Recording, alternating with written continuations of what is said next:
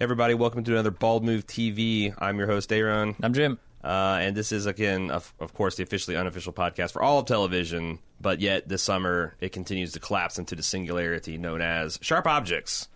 We are talking about Sharp Objects Episode 3, entitled Fix.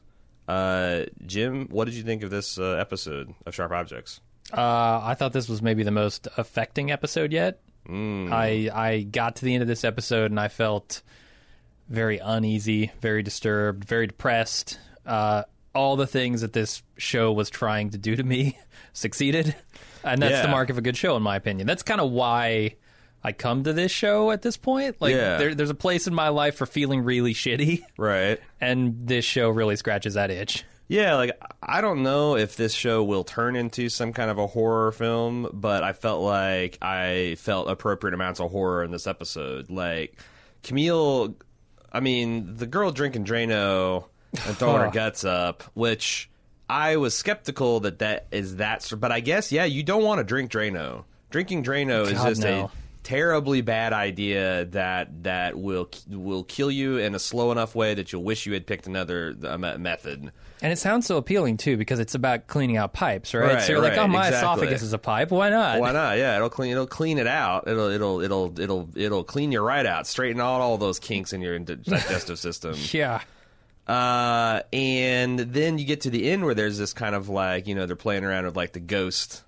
You see something in the road and it's not there, and then, oh my God, it's behind you. But I don't think it's a ghost. You think it's all in Camille's head? I think so. And I'm like, I wonder, because the thing is I realize I don't know a lot about like hardcore alcoholism to the point like Camille is suffering from it. And, it's like, how much of that Dumbo Technicolor Pachyderm stuff is? I mean, that's got to be exaggerated. But can you start seeing things if you're like a long-term functional alcoholic? Maybe if you're like an actual alcoholic. I've drank so much that I've blacked out, but I definitely haven't like seen things in the process. But maybe the long-term effects are different from the short-term binge effects. I saw a lanky man dressed up as Batman screaming in my face once when I got well, that actually hammered. happened. Oh, it did? Yeah, oh, shit. I hate to tell you, that was real. All right. Well, whoo. But you know what I mean? Like, I don't know, because the other thing is she's crazy. She's like cracking. She's losing her grip on reality. She's starting to see waking hallucinations, and that's, You're just talking about like the Alice stuff, right? Like, the thing that her memories are kind of bleeding into her present in a way that we've seen, from the very beginning of the show. And that's what I've always, like, are these just kind of reveries, her actually, remembering things being triggered, experiencing deja vu? But this felt different. Like, she slammed on the brakes. This isn't just like, I'm thinking of Alice and, here's the woman. Right. It felt different. Like, this is either supernatural or she is losing her mind.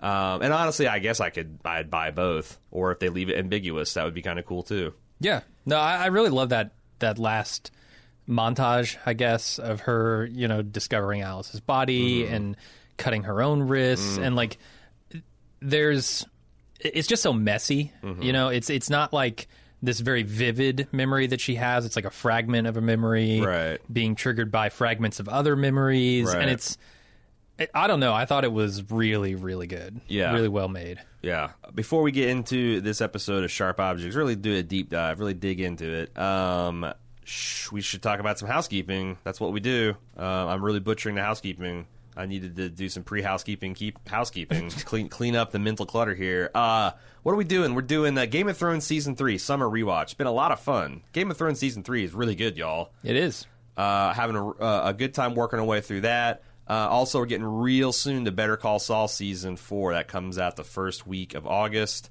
We are going to be doing a podcast for it next week. If you'd like to send us a preview podcast, if you'd like to send us some Season 4 speculation and any other kind of feedback, send that to bettercastsaul@baldmove.com. We'll probably consider it on the air.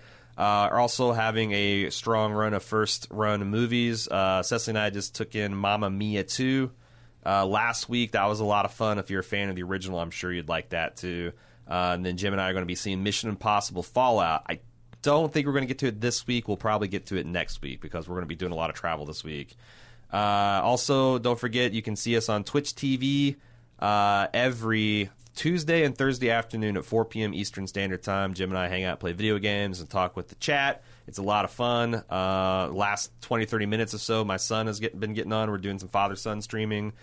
That's cool. Twitch.tv/baldmove. Also, book.baldmove.com. We got 16 days left in a promotion. We just announced some stretch goals, including a whole additional volume you can get for free, upgraded art, and audiobook stretch goals. Check out book.baldmove.com. Again, this is the Game of Thrones religion book that I wrote with a comparative religious scholar. I'm really excited about it. If you want to get in on the early stuff, check out book.baldmove.com. Where do we want to begin? There's so much to dig into. There's Adora being terrible. There's Amma being terrible. There is the police chief and the detective's relationship. There is what the hell is Amma doing to Little Pigs? There's Camille's investigation. What you got a point you want to start? There's the police chief, or not the police chief, the foreign cop. Let's call him. Yeah, his Willis, investigation. what you talking about? Yeah. I guess I really want to talk about Amma. Okay. Because Amma is viscerally dislikable in this episode. She is. To me, anyway. She is. The way that last scene with her plays out, where they find, the pack of teenagers finds Camille and the cop together after hours, and she's just the worst in that scene. And I've known people like this. People who, when you're alone with them, will be totally cool, totally normal. They'll act like reasonable human beings. Right. And when you get them in a situation where they're trying to impress people, or if they're a little under the influence of or under the substances. influence, then they become entirely different people and really just shitty human beings. Right. And that's what Amma does in this scene. And so I felt that very strongly. I agree, and I think that even one-on-one with her and Camille, it was kind of boundary crossing and gross. Sure.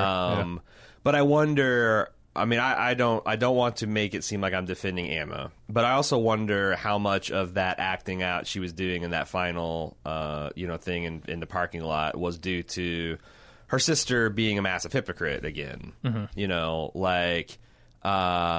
Camille goes into her old sister's bedroom and sees the hospital, which that kind of clarifies things for me. I was wondering if it's something acute or if it was a long-term thing. The fact that they have a hospital bed and IV and all that stuff does seem to indicate it was some kind of long-term deterioration. But she's in there and she sees something disturbing that she can't handle, and she spooks and then runs from the house. But she tells Amma that even though she's experiencing the same trauma and stuff, that you can't do those things. And also, she's also lying to, I think, Amma and Willis about the things she did. She's confessed to hanging out in parking lots and talking to boys. I think everyone knows that there's a hell of a lot more that went on than that. Yeah. But so I think maybe Amma is reacting to the falseness.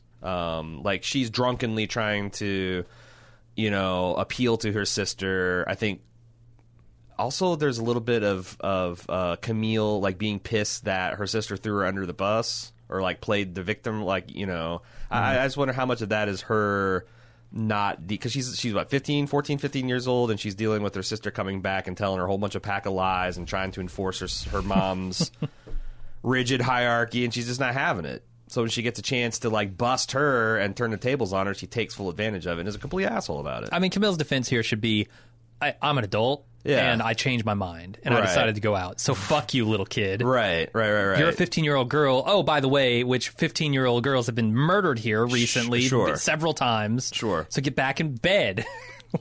But I think the point, what would 15-year-old Camille do? Yeah.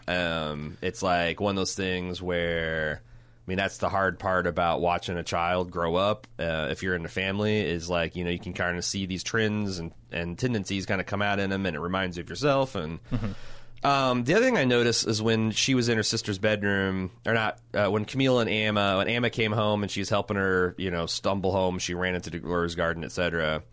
When she's lying in her sister's bed, Amma's legs are hella covered in bruises. Yeah. And not like lower leg, knees, like skating injuries, but she's got some pretty sizable bruises over her thighs. I wonder what that's all about. I don't know. I guess I noticed that too, and I guess I was chalking that up to like, you know, just being out in the woods, partying, being drunk, probably falling down or something. I don't know. Yeah. But there could be more to it. Yeah, because I don't know. And there's that like very ominous, like, my friends will do anything for me. Mm-hmm. Well, I mean, Emma, in my mind, has moved near the top of the suspect list for the murders of the girls. So this is like Mean Girls to the extreme? Yeah, pretty much. Interesting. Just the way she's acting here. I mean, who would be, if the show is trying to tell us, oh, everybody thinks it's a man, and so it must be a woman, who would be even less likely? A girl. A young woman, yeah. So. Right. That's interesting because it ties in last week to her friends kind of cattle remarking like it's not the whatever girls that get murdered. It's the losers. It's the ones that aren't in on the in group. Mm-hmm. Which is weird because John is part of that in group. I mean, there's a couple things that I think I like that theory, but like there's a couple things I don't understand. Like it seems like if maybe Emma and her little girlfriends were running around murdering people, that someone like John would know, or like I mean they're notoriously terrible at keeping secrets too. Teenage girls, anyone. You would think so, honestly. But John is broken up, and I don't know why. I mean, I get it. Look, his sister's dead. That might explain it. that might explain it all, but in a show like this, I feel like it doesn't totally explain it, especially because they don't have their story straight, you know, and it could just be a case when in that scene with Ashley, which, by the way, I knew when Ashley said, hey, I'm going to make sure John's ready for you, she was going to fuck him. And then she shows up in that cheerleader outfit, and it's like, yeah, that's what happened. Yeah, she's in the spirit, all right. Their relationship is just really weird because, like, I feel like John has his barely concealed contempt and rage about everything around it, and just Ashley is just like, you know, oh, it's nothing. You don't mean that. Blah blah blah. Here, look at me in my cheerleader suit. But they just definitely don't line up with their accounts of that night, and I think it's because Ashley is trying to protect him and give him an alibi. You know, whereas. You know, John doesn't want her involved in this at all because she didn't have anything to do with it. But it's possible that there's a cover-up going on there, too. Yeah, I wondered if we want to talk about the John interview. I thought it was odd. It made me think that Camille's maybe not great at her job. Because I don't feel... she sat there and was like, hey, I just want to get... to tell the story of your sister and get an accurate portrayal. Your alibi doesn't check out. Yeah. Like, there's no attempt made to, like, build him up or gain his trust or do anything. It's just, like, all... And I feel like she's been that way with a lot of people. Like, there is no effort to, like... I mean, maybe it's, like, a rejection of her mother's obvious self-interested interest. And she just can't be, like, that meandering. But holy shit, if your boss is telling you to do that, get personal, get these details out, tell the story to America, make it sympathetic, and she is just lasering in on the most uncomfortable things. Is she good at her job? Is she terrible at her job? I'm not an investigative journalist myself. I don't know. Yeah. I don't know. It's interesting, the duo of Emma and, you said the cop's name was Willis? Yeah. That duo, they're both kind of approaching it. They're each envious of the other's, I guess, research methodology, right? Like, the cop is out there actually looking for physical clues because that's all he can do. The town won't let him in. Right. Emma is supposed to be there telling the emotional story of this case. Right. And I think together, you know, your powers combined kind of thing, they could crack this thing. Yeah. And that's what the cop is trying to get her to do, is reveal that history of the town and the emotional state of the people, the you know, the feuds, the loves, all those kinds of things.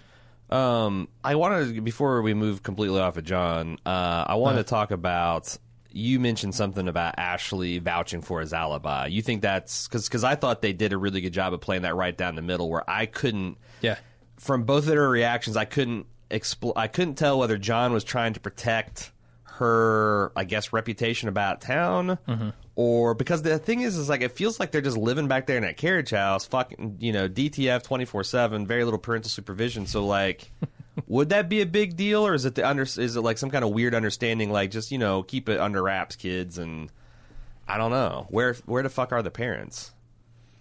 I don't know where the parents are. Do you think that Mrs. Keene threw Claire out because of the reaction to the article where she had these intimate details of Natalie's room? And because like there was that scene of her violently throwing her out of her house. Yeah. And I wasn't sure where all that. I mean, it could just be like, I wouldn't want to talk to any reporters after my kid had been murdered. Like, I think that's hell.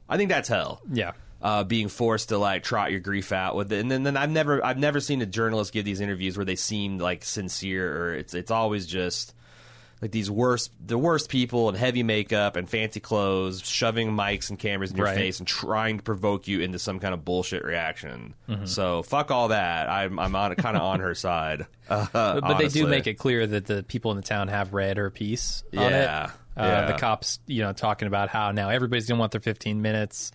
They're going to be making up stories. The truth is going to be even harder to find, which is probably true. Yeah, in these in a small town like this, I think so, because the 15 minutes of fame don't come that often. I wouldn't think. No, they're making the Willis out to be like an actual good cop. He doesn't immediately jump to conclusions. He's looking for actual evidence. He understands the psychology of these types of things.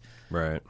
He's much better than the chief. Although I have to say that the chief in this town has started to come around a little bit. He's not as close-minded as we thought in the beginning. Yeah. Because in this episode, he has a discussion with Foreign Cop, and Foreign Cop essentially convinces him maybe he has to start rethinking his idea on this has to be a man. Yeah, I think the chief... Or it has to be someone, outside of their group. I think the chief rejects the city slicker. I don't think... Yeah. Or he resents him. I don't think he resents his, ideas or implications. And the other thing is, him going to talk to Adora. She mentioned... There's concern about her employees. I'm assuming that they never really stated this outright, but Adora owns or is the heiress of this big hog operation. And she talks about how the chief is looking at her employees, especially ones that have been let go recently. And she says with Marion, it seems like it's personal. Is Marion, is that the Keene mother? Maybe. Or is it Bob Nash's wife? Because I don't think we've really gotten a great... I don't know which one of those names it is. I don't either. But it implies that there may be some bad blood because of... I mean, it makes perfect sense. If you're in a small town of trash or people that work at the hog farm, and the hog farm's the only place you can really get a job other than that in the liquor store or maybe the convenience store, you get fired from the hog farm, that's a big deal. Yeah. That's a big deal. Sure. Because it's not like you can just go on to the next hog farm and start butchering hogs or whatever the hell you're doing at the hog farm. It's a big blow. I've been in small towns where the thing shuts down, and it's a lot of oh my god, and tears and woe is me, and what are we going to do? It's biblical. I want to talk about Bob, the interview with Bob, which was infuriating because I felt like Camille was getting somewhere, and then their mom comes in and fucking... Oh, my God. First of all, Bob, what the hell, Bob? This woman barges into your house, and you're not done talking with her daughter, and you just completely roll over, and I guess that's probably smart since she's running the town. Right. But what did you think about all the shit that Bob was talking? Just about how they're singling him out and they're not investigating John. Not just that, but the way he talked about his daughter, how grown up she was, and she could talk about adult stuff and have adult conversations that he couldn't even have with his wife. I mean, if you're having adult conversations with your kids that you can't have with your spouse, I already feel like it's a boundary violation. How close is he to other boundary violations? Especially given that this town is super creepy and... I don't know. Yeah, I mean, he's not off the suspect list by any means. Right. He got thrown out of the Keene house last week. Yep. I don't know. And this when he goes into just from no real tangent, the whole what kind of person hurts a child, I don't know. That felt oddly performative to me. Yeah. He's talking about himself and his relationship with his daughter, and he just veers into that territory. I don't know. He's got DUIs and assault, but I don't know. I feel like that's pretty annoying because, if a guy in a small town drives drunk and he gets in a fight, that surely doesn't mean he's going to be a fucking child killer. No, there are plenty of people who get in fights and drive drunk and are not killing children. Right. But then he also made that really crazy statement about the women here don't kill with their hands, they talk and you're dead. Mm-hmm. And we are treated to a bunch of men like Bob Nash, for example, that's subservient to Adora. Alan and Adora's relationship we got a little bit more of a look at this week. What'd you make of their bedroom talk? Where Adora says Camille makes her feel like a bad mother. Yeah. Well, you are. You're the worst mother. Right. And when Alan says, it tries to calm her and says you do everything you can for your children, mm-hmm. I start to feel for Alan in that situation. I'm like, how do you tell someone that you care about that they are a bad parent? I don't think he thinks she is. I think he's completely I pulled agree into with her that. orbit. I agree with that, but she obviously is. And in that moment, I would certainly be wanting to tell her it's because you are. Mm-hmm. You really, really are a bad parent. Mm-hmm. I don't think there's any way to do that with someone you care about. Right. Especially when you're in this family that this is like a normal thing, and maybe that's what attracted you to the family dynamic in the first place. So, if you just turn to your family and be like, why am I a bad parent? And it's a family of bad parents, then... But I got this like psychosexual submissive vibe off of her husband. Like, because she's kicking him out of his bed. Like, he's like essentially begging to get into her bedroom. Right. And she's denying him, and he's on one knee and kisses her hand. And then, like, it's very like he's being denied something. And then, like, I'm not sure if it goes all to, like, to a sexual place, but I do feel like he is, like, this service-oriented submissive in a very kinky way to Adora. Yeah, I don't know about, like, I don't know if it's, like, sexual, but definitely the vibe here is that Adora runs everything. Yeah. Runs this town, essentially. And, like, what wouldn't he do for this woman? He's lying to her. He's propping up her ego. At the end, we see him biting his fist and screaming to maintain some sort of control of I don't know, his reaction to the music he's listening to the chastity device he's wearing. I don't know. By the way, can we? I've been wanting. This has been in my notes for like 3 weeks running. What the hell is Alan's system? It looks like it's made out of 17 million identical gray boxes with readouts, and I'm like, okay, there's a receiver, there's an amplifier, there's a turntable, there's, it's like, what all? How many fucking boxes does it need to make this thing work? What do they all do? What are their functions? I think one of them just controls volume. Maybe it's a 1 foot by 1 foot square that just controls volume. Right, that's all it does. Yeah. How do you interact with it? It's a knob. It's a knob? That big knob, just a big knob? Right in the center, that's all it does.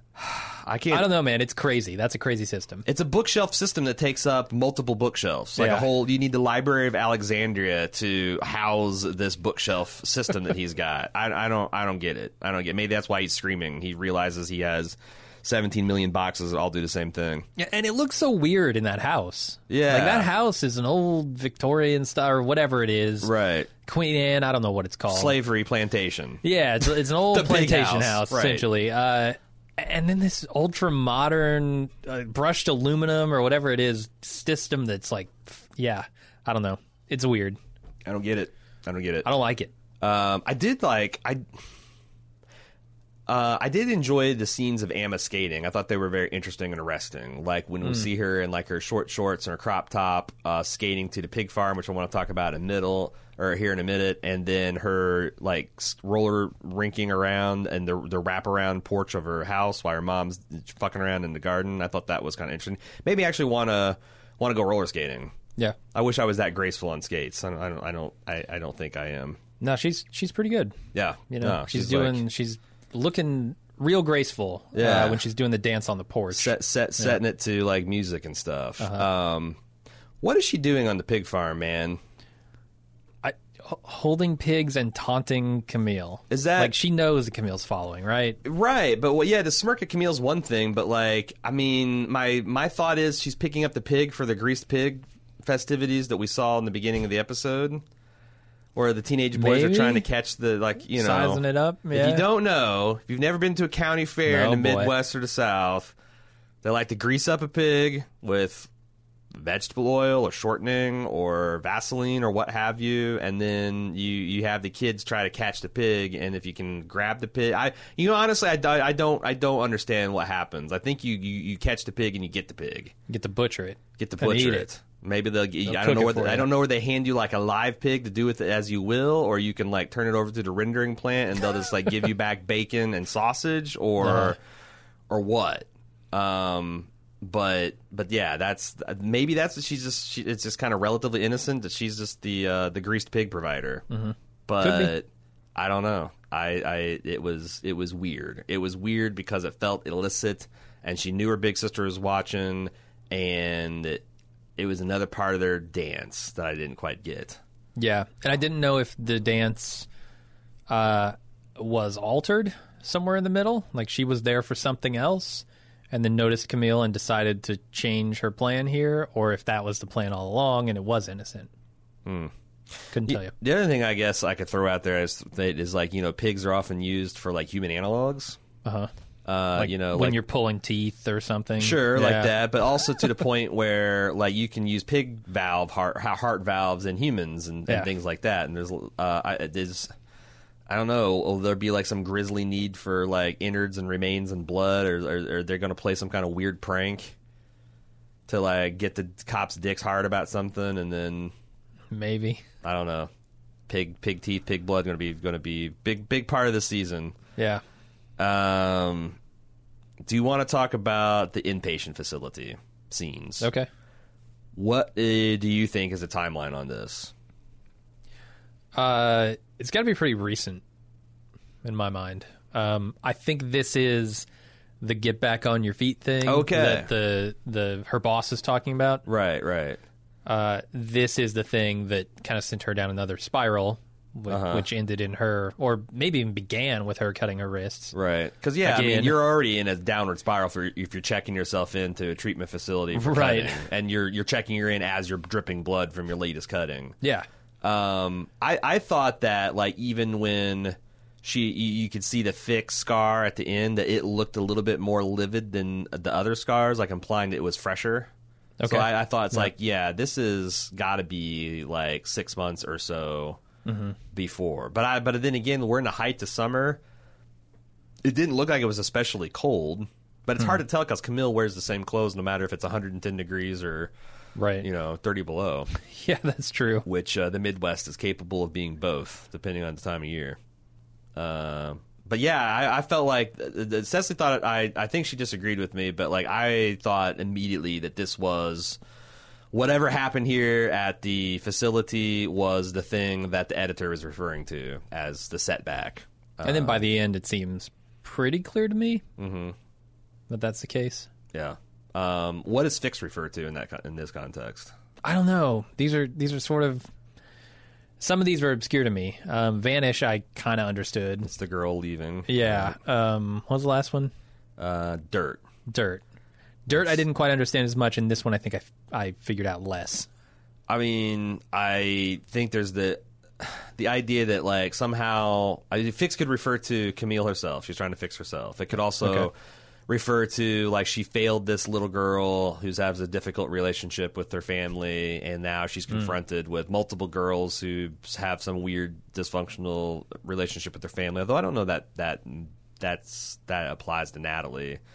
It could also apply to her sister, that like, here's literally a chance for me to save my little sister all over again that I wasn't able to do, and maybe I can I can fix her. I don't know. I mean, if the scar is that old, then it would have had to happen before she heard about all these cases. So I don't know. Oh yeah, no. I mean, I'm saying like the context of it now is she's down here and like because also it was when she's heading back to St. Louis, like as an act of fleeing or spitefulness, I guess, as the road sign said. Maybe the idea is that she doesn't want to run away. She does want to fix the situation. Yeah. I don't know.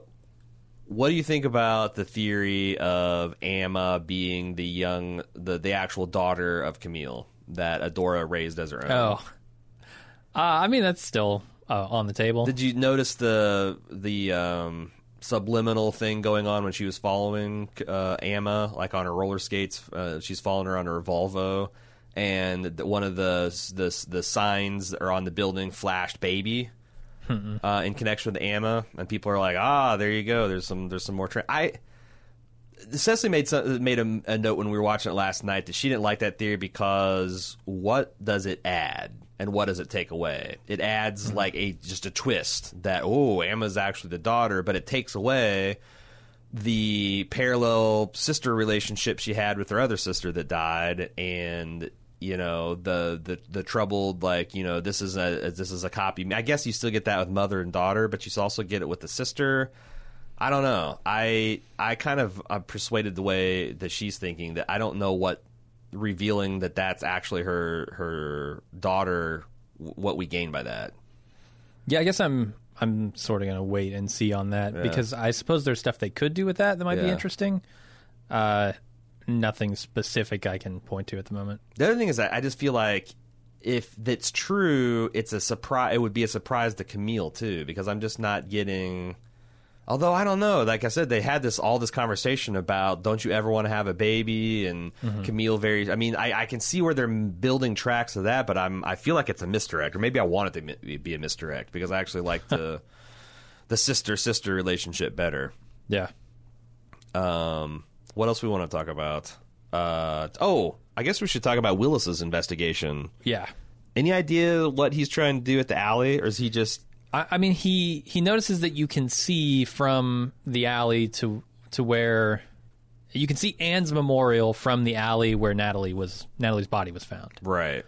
So there's some kind of connection there between the two, which in his mind, does that say serial killer? Does that connect the kids? Right. Like, or were they hanging out that night and could maybe see it? And he kind of looks down the alley the other way, and there's a car parked there, and we know he was investigating Bob's car. I don't know if that ties in any way, but yeah, he's that clearly piques his interest and therefore mine. Mm-hmm. But I don't know what to make of it yet. I don't know. I am glad to see though him sticking to his guns and not spilling the details of his case to Amy Adams' flirty eyes. Right. Because damn, I don't know if I could. But he does a great job. And if you gave her guff, she'd just show you her fuck off scar, and then what would you do? I do feel like I wonder what 3 questions she would ask him, and whether because they got interrupted by her sister coming by and just carpet bombing everything with shit. Right. But I wonder what she would have asked and whether he would have given her straight answers. Because there's the other thing is man, there's wheels within wheels. There's people the cop told on Camille and got her mom involved, but Camille told Vickers information that the detective Willis had fed to her, which got him riled up. You still think it's truckers and Mexicans or something? Right. Which is the only way she could have found that out is if she talked to the detective. I thought that was kind of shitty of her to do. Mm-hmm. That's what I'm saying. I'm not sure that she's a good journalist. She is just going for the throat immediately on these people that she should be building their confidence and lulling into some sort of feeling of safety, and she's burning her sources when they give just an ounce of resistance in 2 days. Tell me your darkest secrets about the person you're working with, so I can go blab to them immediately and get their reaction. Not a great strategy. Maybe, but I mean, am I supposed to understand that that's her being a bad journalist, or am I supposed to understand that maybe she's sabotaging the investigation a little bit because she just wants to go back home? Like as soon as she filed that report, she wanted okay, I'm done. I got the collar. I got got fucking dead girl's bedroom. It's time to go, right? And I feel like the editor wants her to write this whole series. Yeah, follow up. Yeah, I kind of got intuitively in the first episode. I feel like Camille just doesn't want to recognize that that's actually what she's supposed to be doing there. Right. I don't think a single story, at least not the one that she wrote so far, is going to be the thing that makes her career. Yeah. So she's got to do more. One thing that threw me, this is apropos of nothing, but that when Camille's talking to Amma, She says, Jodes told me you were over at their house today, and she's referring to Ashley. Is that Ashley's last name, Jodes? I couldn't figure that out. I don't know. I heard Jodes. I thought maybe she was talking about a friend named Jody or something. I did too, but she specifically said that you came over to her and John's house, and Ashley is the name of John's boyfriend. I don't know. Is John Jodes? Oh, you know what? I guess it could be Jodes. I don't know. John and Jodes. I don't know. It has two letters in common anyway. All right. What else do you want to talk about? Because we do have a bunch of feedback, too. No, let's get to that. I'm pretty much tapped out. Before we get to feedback, just want to remind everybody that if you enjoy our work here on Sharper Image, if you'd like to buy a $6,000 foot massage chair, if you'd like to help us buy a $6,000 foot massage chair, go to club.baldmove.com. In all seriousness, the reason we're able to cover shows like giant, enormous shows like Game of Thrones, they don't need sponsors. They pretty much pay their own way. But smaller shows like Sharper Objects and Better Call Saul and Fargo and stuff like that you might enjoy, it's not as easy to find advertising and an audience for those shows. But so if you enjoy them, we encourage you to help support us here at Bald Move by going to club.baldmove.com. It's not just altruism. It's not just paying for stuff that's like free content, because we produce a lot of other bonus content. There's video versions of most of our podcasts. We have ad-free feeds, VIP sections in the forums, special features like Quip and Lunch with Jim and Aaron. I know I'm forgetting a bunch, but you can go to club.baldmove.com and see all the different extra features you get. Try those sample features for free. You can get a free 30-day trial by signing up at club.baldmove.com. Okay, let me scroll on down here. First up, we have Rob C. If you'll recall, Rob C. gave us want to know what we thought about this murder and the connection to Slenderman. And we're like, we don't know what the fuck Slenderman is. I still don't. So he includes more detail about the reference. He goes, my main point was that Amma and her friends certainly could be cruel enough to have killed the girls. There's at least one anecdotal real-life case that is precedent. Slenderman is an urban myth/internet-type story that was popular amongst kids a few years back. In 2014, two 12-year-olds girls killed one of their friends, stabbed over 19 times, and claimed it was to appease the Slender Man. People initially thought the girls were disturbed, but it appears to be premeditated, and they were convicted. It was covered on the news after initial killing and recently after conviction. He also linked me to some information about the case, and it does seem to be pretty grisly that these girls just did it. So, I mean, I don't need much convincing to think that 14, 15-year-old girls could murder people. Yeah. It doesn't happen very often, but it does happen. So wasn't that the Peter Jackson Heavenly Creatures? Wasn't that kind of like a similar case too? I've never seen. Or you haven't seen that one? No. It stars the God damn it, the Titanic lady, Kate Winslet. Kate Winslet. I almost said Beckinsale. Nah, she's the werewolf girl. Yeah. So yeah, I mean, she wishes she had played Trinity in The Matrix. Right. So yeah, I this is evidence that in real life, preteen and teenage girls can be incredibly cruel and vicious killers in their own right. They don't even need like a man to whisper poison into their heads and to get it to happen. They just can just stab a person. Mm-hmm. Duncan P. Says, I'm so grateful you guys are covering Sharp Objects, especially with your family experience. What's interesting hearing some of the general coverage, having grown up with a narcissist, borderline Southern-type mother like Adora, I'm constantly waiting for podcasters coming from non-borderline families to misunderstand how realistic she is or complain that Camille doesn't respond like they would. It's a relief to tune into your coverage and know that you guys get it. This episode, I don't even have that background. Can I just be clear? I have, beyond the disowning thing because of religious beliefs, I have a pretty good relationship with my family. I don't think your mom or dad are narcissist, borderline personality type people. No, I wouldn't say that. I think my mom is, and I know a lot of other family members. Yeah, so that's the thing. I know a lot of people who have parents like this. I will totally back you up on this, Duncan P. This episode in particular went a long way to showing how each family member in orbit around the narcissist suffers, whether they're the accomplice spouse, the favored child, or the scapegoat child, and that there's no end date or some sacred space that they won't show out. Her job, at the hospital, at a funeral, and nothing they won't make about themselves or your fault, including accidentally hurting themselves while upset. Oh, my God. That thing in the rose garden, yeah. Look at what you did. Like, I didn't even wreck into your fucking rose garden, you bitch. Oh, you don't take responsibility for anything. Like, Right. it's, yeah, like, that's the one thing I learned, and one of the reasons, like, I'm not, like, it's fucked up that my mom's disowned me, but I'm kind of cool with it because I'm free. I'm Yeah. free. Yeah. I don't have to try, like, there's no amount of logic or reason that you can bring to bear to win an argument with these people.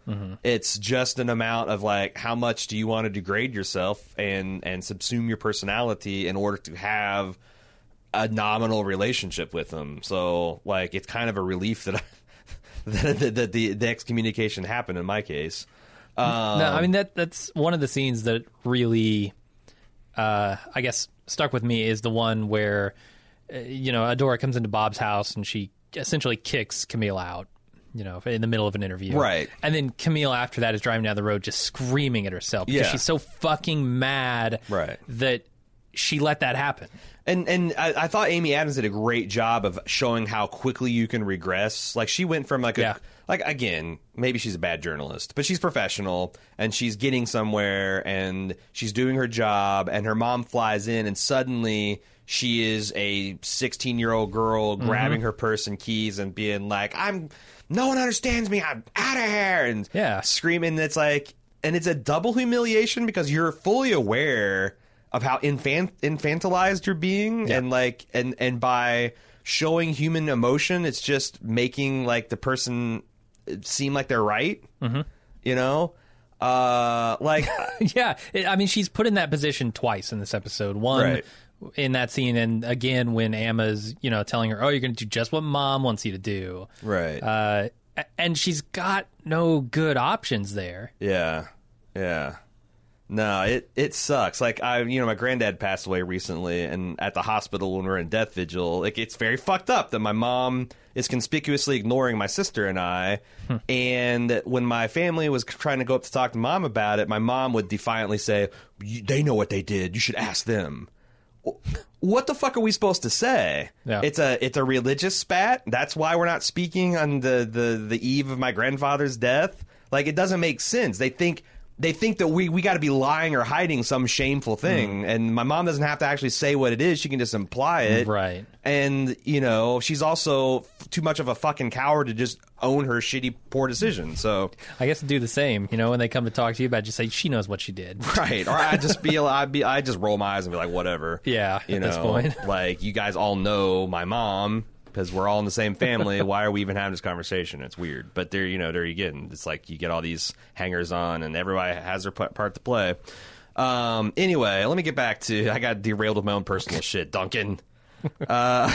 It also showed how each of these family members, including Alan, for the first time has hidden personalities and compartmentalized rage. Alan tries to leverage his sympathy and charm to get into his wife's bed, but she shuts him down, saying, "I'm sure that won't be necessary." He has to go back to being the Ken doll, endlessly spinning a soundtrack for her life-size dollhouse and screaming impotently into his fist. How many pigs has this man fucked? How many pigs? Every single one that comes through? Well, there's, Adora. If you want to say, like, human behavior can make you a pig, I submit that Adora is a fucking pig. The number's not zero. Number is not zero. I recognize the fast drive of rage screaming from Camille and the instinct to be savage from Amma, but Amma seems well on her way to surpassing Adora as she's quite aware of her own manipulation of others. Some children learn to survive narcissist personality disorders, while others observe how the world revolves around them, covet it, and become that. And that's a thing, like, I don't want to impugn ill intent to Amma because, like, coping strategies that you come up with as a child are very hard to shake. And, like, it's a perfectly rational response to see people be victimized, to say, well, I'm not going to be the victim. I'd rather perpetrate than have it perpetrated on me. Yeah. It's shitty, but it's also a rational response to this kind of abuse. So, Joshua F. asks, what year is this set in? Is this modern times, today? I've grown up and around smaller towns in the South and still live in and near them. Most of the people today have social media addictions, high-speed internet, smartphones, air conditioning. Many don't have noticeably strong accents, etc. Just like anyone else who isn't being interviewed about a tornado or flood by the local news. I mean, it's clearly in the era of the iPhone. Yeah. Maybe like 10 years ago. maybe 5 years ago. Possibly, yeah. When was the book written? Do we know? I think it was like, I think it was like 10 years ago, 12 years ago. Okay. Well, that would make sense. Do you agree with his characterization about small towns? Because that didn't ring true to me. With everybody being addicted to their phones. Novel, so it's 12 years ago, yeah. Damn, that's actually... Okay, so this doesn't take place contemporary with the article because like the iPhone wasn't even out till 2007. Okay, so yeah, I think it's So, like they a might little have after set that? it into... I have no trouble believing that this is modern day. Yeah. And like, you know, this town is supposed to have 2,000 people in it. That's a really small fucking town. It is, yeah. Even the town that I lived in Indiana was bigger than that. Right. But, you know, like, I definitely been in small towns in southern Indiana where, like, the accents are really strong. And, you know, like, there might be... Some of this might be anachronistic about the smartphones and all that kind of stuff. And the people aren't as obsessed by it. But, like... I don't know. There's a lot of like that provincialism and ignorance and stuff that I've seen anyway. Because I have also, and this isn't like the South. This is the Midwest. Maybe I don't know. People are, but I like I said, it felt real to me. Is all I can say, Josh. I wonder if this is meant to depict authentic small town America in 2018, and if people from bigger cities who don't travel to small town America much actually think this is what it's like. I mean, what is it really like? Like, we're overly involved in each other's lives, and there is a lot of catty bullshit, and there is a lot of economic despair, and there is a lot of shitty policing, really shitty policing done. That's the other thing I can talk about small towns, their police departments. You know, like, hey, we caught a teenager speeding. Let's get all 6 squad cars down here and fucking take their seats apart. And like, I mean, that shit happens. Right. It's, you know, everybody's got their problems, I guess. Bird wrote in and said, we heard from another character, Anne's dad, that the killer's a man because I just know. He states that women in Wind Gap kill with their words, not their hands. He fails to ask himself if that's what they're effective, or if they're that effective without using their hands, what happens when they do. Interesting. So, see, I was taking that from, like, maybe this is maybe a woman put a man up to doing something, but he's actually saying, like, if they're vicious with their words, when that stops working, what happens? Interesting. Every female character seems a dangerous and skilled manipulator except for the flyer lady. Camille, Adora, Celia Hodes, Amma, who is super scary in this episode. She appeared to really get to Camille, maybe even more than their mother, and now Ashley joins the fray. She had all had her hand up John's ass, working his mouth during that interview. The task of solving crime likely committed by a woman is in the hands of 2 men. It makes Camille especially valuable as to the Kansas City detective. Not only is she welded to Wind Gap, she brings an insightful female mind to the table. He recognizes this, and I think he may have been merely trying to create some distance with this threat in the diner, either as a negotiating tactic or out of fear that he's becoming too entangled. Like I said, my read on that was that he was legitimately pissed at her for, like, taking the one morsel he gave her and running and telling the chief about it. And I could totally see being that pissed about that. Yeah. Because they don't have a great relationship anyway. Like, you got a tenuous relationship with your colleague, and then you talk to another colleague about it, and they stir up more shit. Like, fuck that person. Right. Why are you gonna continue to feed them any information? What you do is you feed them what you want to get out. Right. You know, feed them things that you think will stir the town to talk more to you. Here's a question. How much of Detective Willis, Dick Willie? Oh yeah, it's Richard. Yeah, it must be. Yeah, it must be. How much of him wanting the real scoop about Wind Gap from Camille is interest in the actual crime? How much of it just is him casually interested in maybe getting into her pants, and how much of it is just loneliness and wanting to talk to another fellow outsider because everyone here treats him like shit? That's a good question. Because I do think it's a mix of all three, although I would say wanting to get in her pants is probably the least I was going to say three. Actually getting background in the town. I don't think he gives a fuck. I don't think he thinks he needs to understand anything about this bullshit to solve the case. Huh. Really? Because I thought, you know, the things he said about that and the importance of understanding the history of this town and how it all works would lead him potentially to the killer. Yeah, could be right, because it seems like they have very little forensically to go on.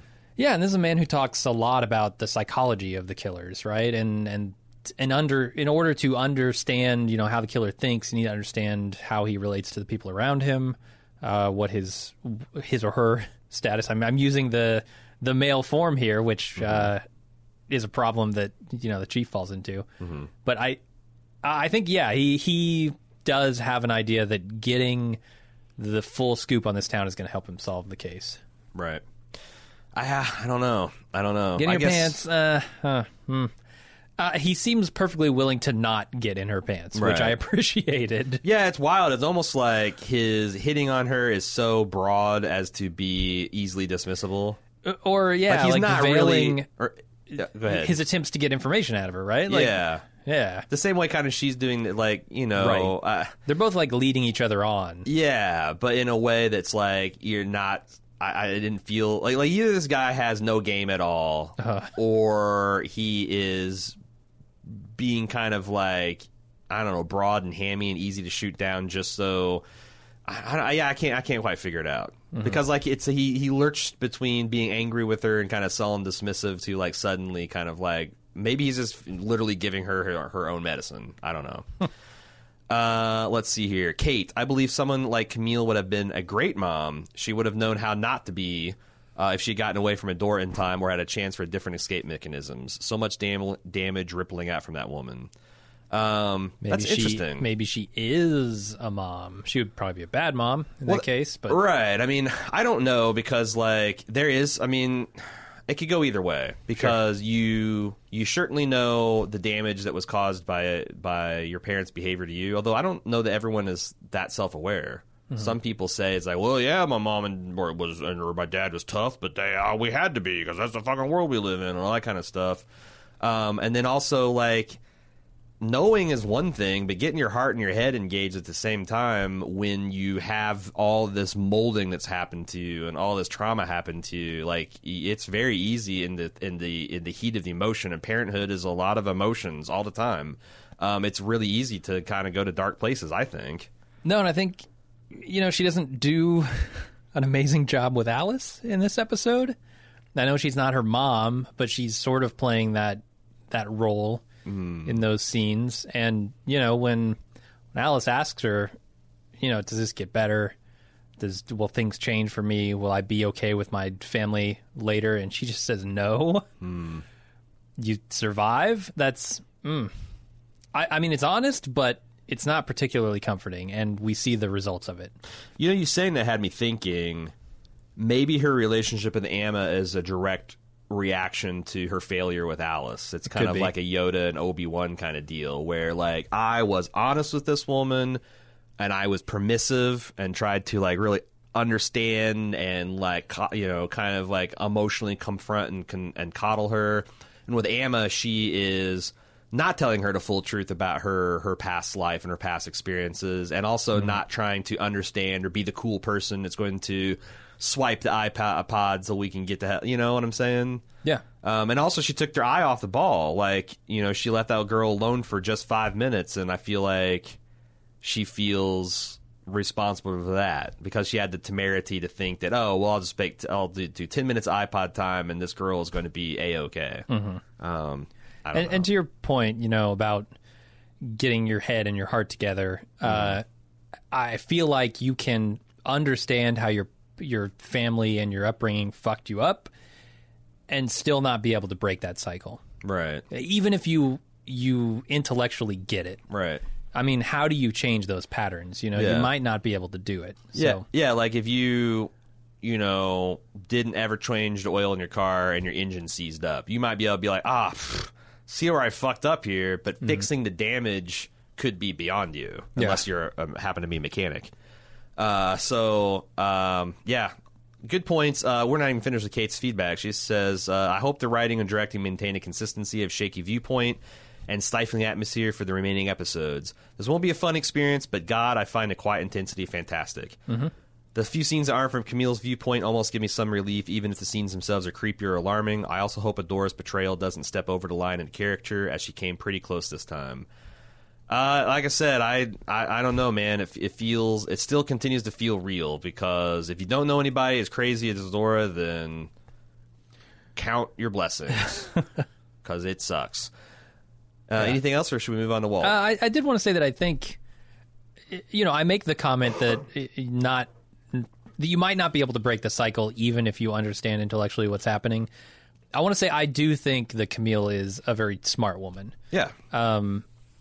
They have that conversation when they're laying on the car about being beautiful and, what is it? Something and intelligent. Was it beautiful, charming, and smart? Yeah, beautiful and charming gets you pretty far. Smart gets you out of Wind Gap. Yeah. I think she is smart. Mm-hmm. And she understands everything that's happening to her, but she does seem somehow impotent to change it. Yeah.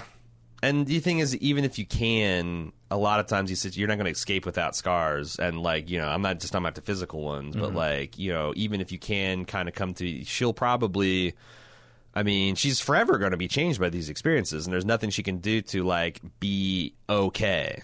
What she can do is survive and kind of accept, but that's the kind of best you can hope for. Mm-hmm. It's like if you get your legs blown off in a war, you're not going to get those legs back. You might get some decently functioning mechanical ones, but them legs are never growing back. No. Unless you get that fancy gel from Mars from the Expanse. And that's not real. Right. That's just science fiction. And I'm honestly not sure that Camille's going to make it out of this series. Yeah. Because I don't know that her scars are going to heal. Uh-huh.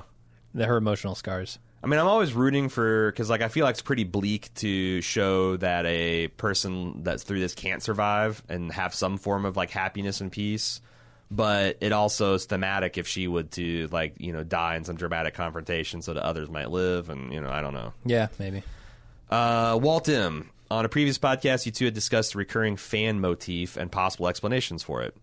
With that in mind, I just rewatched the title sequence and was struck by how much it details in circulation imagery, not just the fans, but also the record player, the young couple dancing, what appears to be a spider spinning around its prey.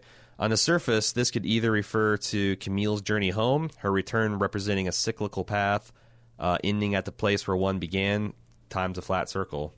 But I'm assuming these visuals are multi-layered and we may see some greater payoff by the end of the series run. I thought that was interesting. Yeah. That... It's not just fans and the dancing but this is all metaphors for rotation and orbiting and being stuck in a rut, like a record player that's at the end will just sit there and spin and spin and spin in that groove. These characters are trapped in these repeating cycles generationally. Jamie T. Tom and Lorenzo of Mad Style fame, the Mad Men costume analyzers, has said that they'll be doing costume analysis for this show, and I'm so excited. Either stepfather has a noose around his neck or he's gay with that yellow cardigan draped around like that. I was also wondering how people who have good families or lives would see Camille answering, "Does it get better with You Survive?" or whatever it is. So many of these shows get away with absolute schlock when trying to depict that sort of thing. Yeah, I get it. Mm-hmm. There's endless amount of people to be if you have problems with your parents, be like, oh, well, you just need to have it out, or you live and let live, or how do you live and let live in a situation like this?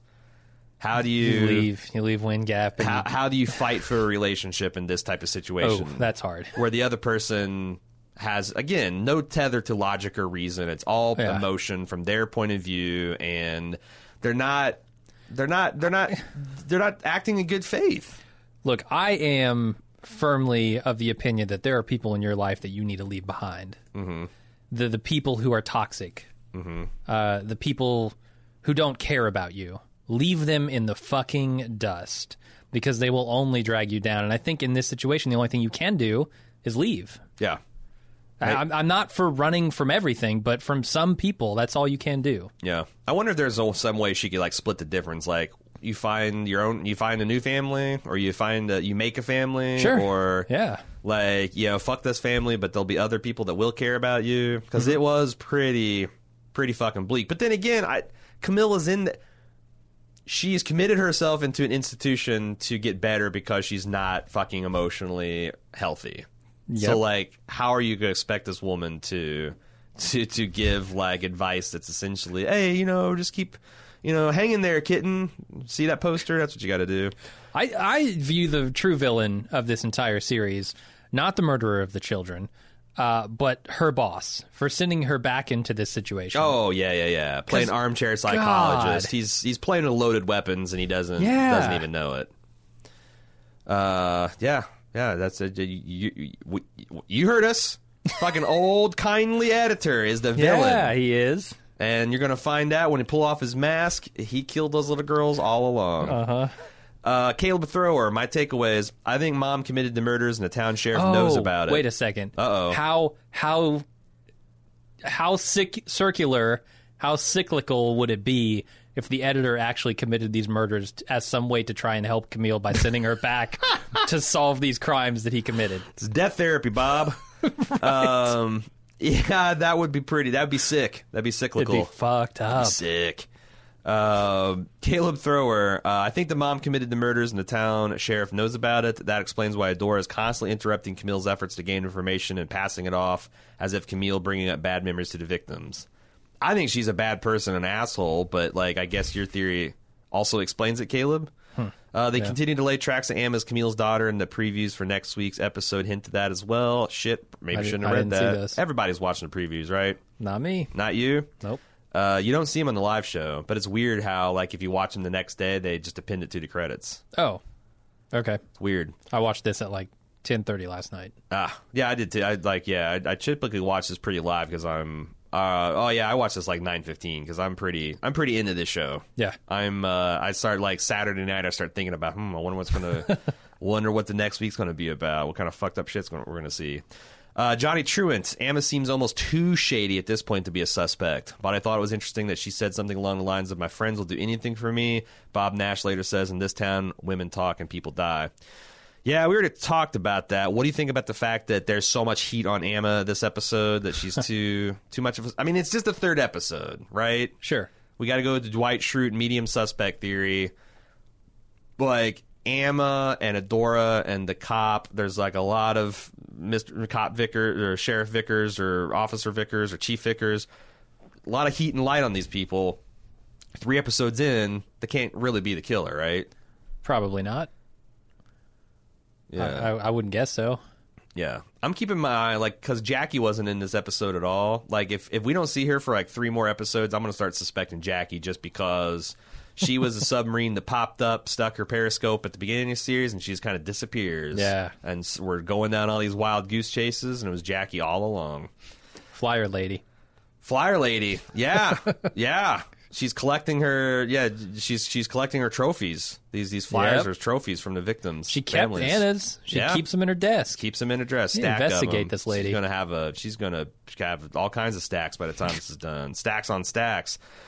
Josh the Black, adding fuel to the Camille as Emma's mother theory. The word baby appears in the building while Camille is following Emma in the car. We talked about that. Why was Alan screaming into his fist at the end? Was it from frustration at the emotional distance Adora was kept him at for so long, or something else? The man hasn't had an orgasm in 5 years. And he thought the cosmos was aligning. Yeah. And now, I mean, he's married to Adora. Do we need to do a lot of deep dives? Like, I could think of a half dozen reasons he could be screaming into his fist right now. The fact that his wife is doing to his daughter the same thing she did to her daughter. The fact that, she's clearly trying to play doll with this grown-up woman who's sneaking out. By the way, how does Emma get her, bad girl clothes? That's a real good question. Does her mom give her, like, milkshake money and she saves up for weeks and then buys shit from whatever? Maybe she borrows it from her friends. Maybe she's just got a lot of loaner clothes. I guess you could do that. She gives them cash on the side for that. Or they're just friends and she says, hey, let me borrow your overalls. Okay. Your very short overalls. Because even if she got the money, like, where in Wind Gap are they selling hot teenage girl clothes? It's Stitch Fix. I don't know. Like the fucking Walmart that's on the outskirts of town? Getting them shipped in. They're all online on their phones. Yeah, that's true. Having the deliveries. You just Amazon it. Let's see. Why? Okay, so we talked about Alan. What the fuck was Emma doing with the pig at the slaughterhouse? She really is a young budding sociopath. My theory is this is some sort of a grease pig in a poke type of thing, like we saw in the beginning of the episode. Yeah. I mean, maybe that's their Lord of the Flies, like that's the piggy for their Midwest Lord of the Flies. Right. They've moved on from bonfires to dark pig-based sacrifice. I could be wrong here, but I think all the music in the show has so far been diegetic. I wonder if that will change now that Camille has thrown out Alice's phone. If you don't know, diegetic means like from within the scene, like you know, it's just when a character turns on their car radio and it starts playing the like shitty speaker version of, I don't know, Leonard Skinner, and then the scene cuts and they're cruising down the road and it's playing it in like glorious surround sound. Yeah, that's diegetic music. If so, now that we threw Alice's phone, where are we going to get the music? It's gonna just be bad radio. What if there is no music going forward? Because that's one thing Camille said, that she's not really into music, right? And like this is maybe an affectation that is like a Walter White style deal, cutting off the crusts and all that, like the guilt. Yeah, and now like maybe this is a positive that she's throwing away that guilt. It would be weird because like to me, I feel like this show has kind of been defined not in its look and feel, not just by its look and feel, but also its sound. If they just went away and it's like now no more, they're not going to get the lead out anymore. I don't know what it sounds like. Maybe it sounds like nothing. Yeah. Any last minute thoughts, Jim? Nope. If you'd like to send us feedback, you can do so at two places, tv@baldmove.com, or on our forums. We have a weekly non-spoiler forum thread. That's important because we know that the book has been written. It's been out for many, many years, and people have read it. We are trying to figure it out on our own. So please do not send in spoilers to either place, and I would greatly appreciate it. We'll be back next week for episode 4. Until then, I'm Aaron. I'm Jim. Later.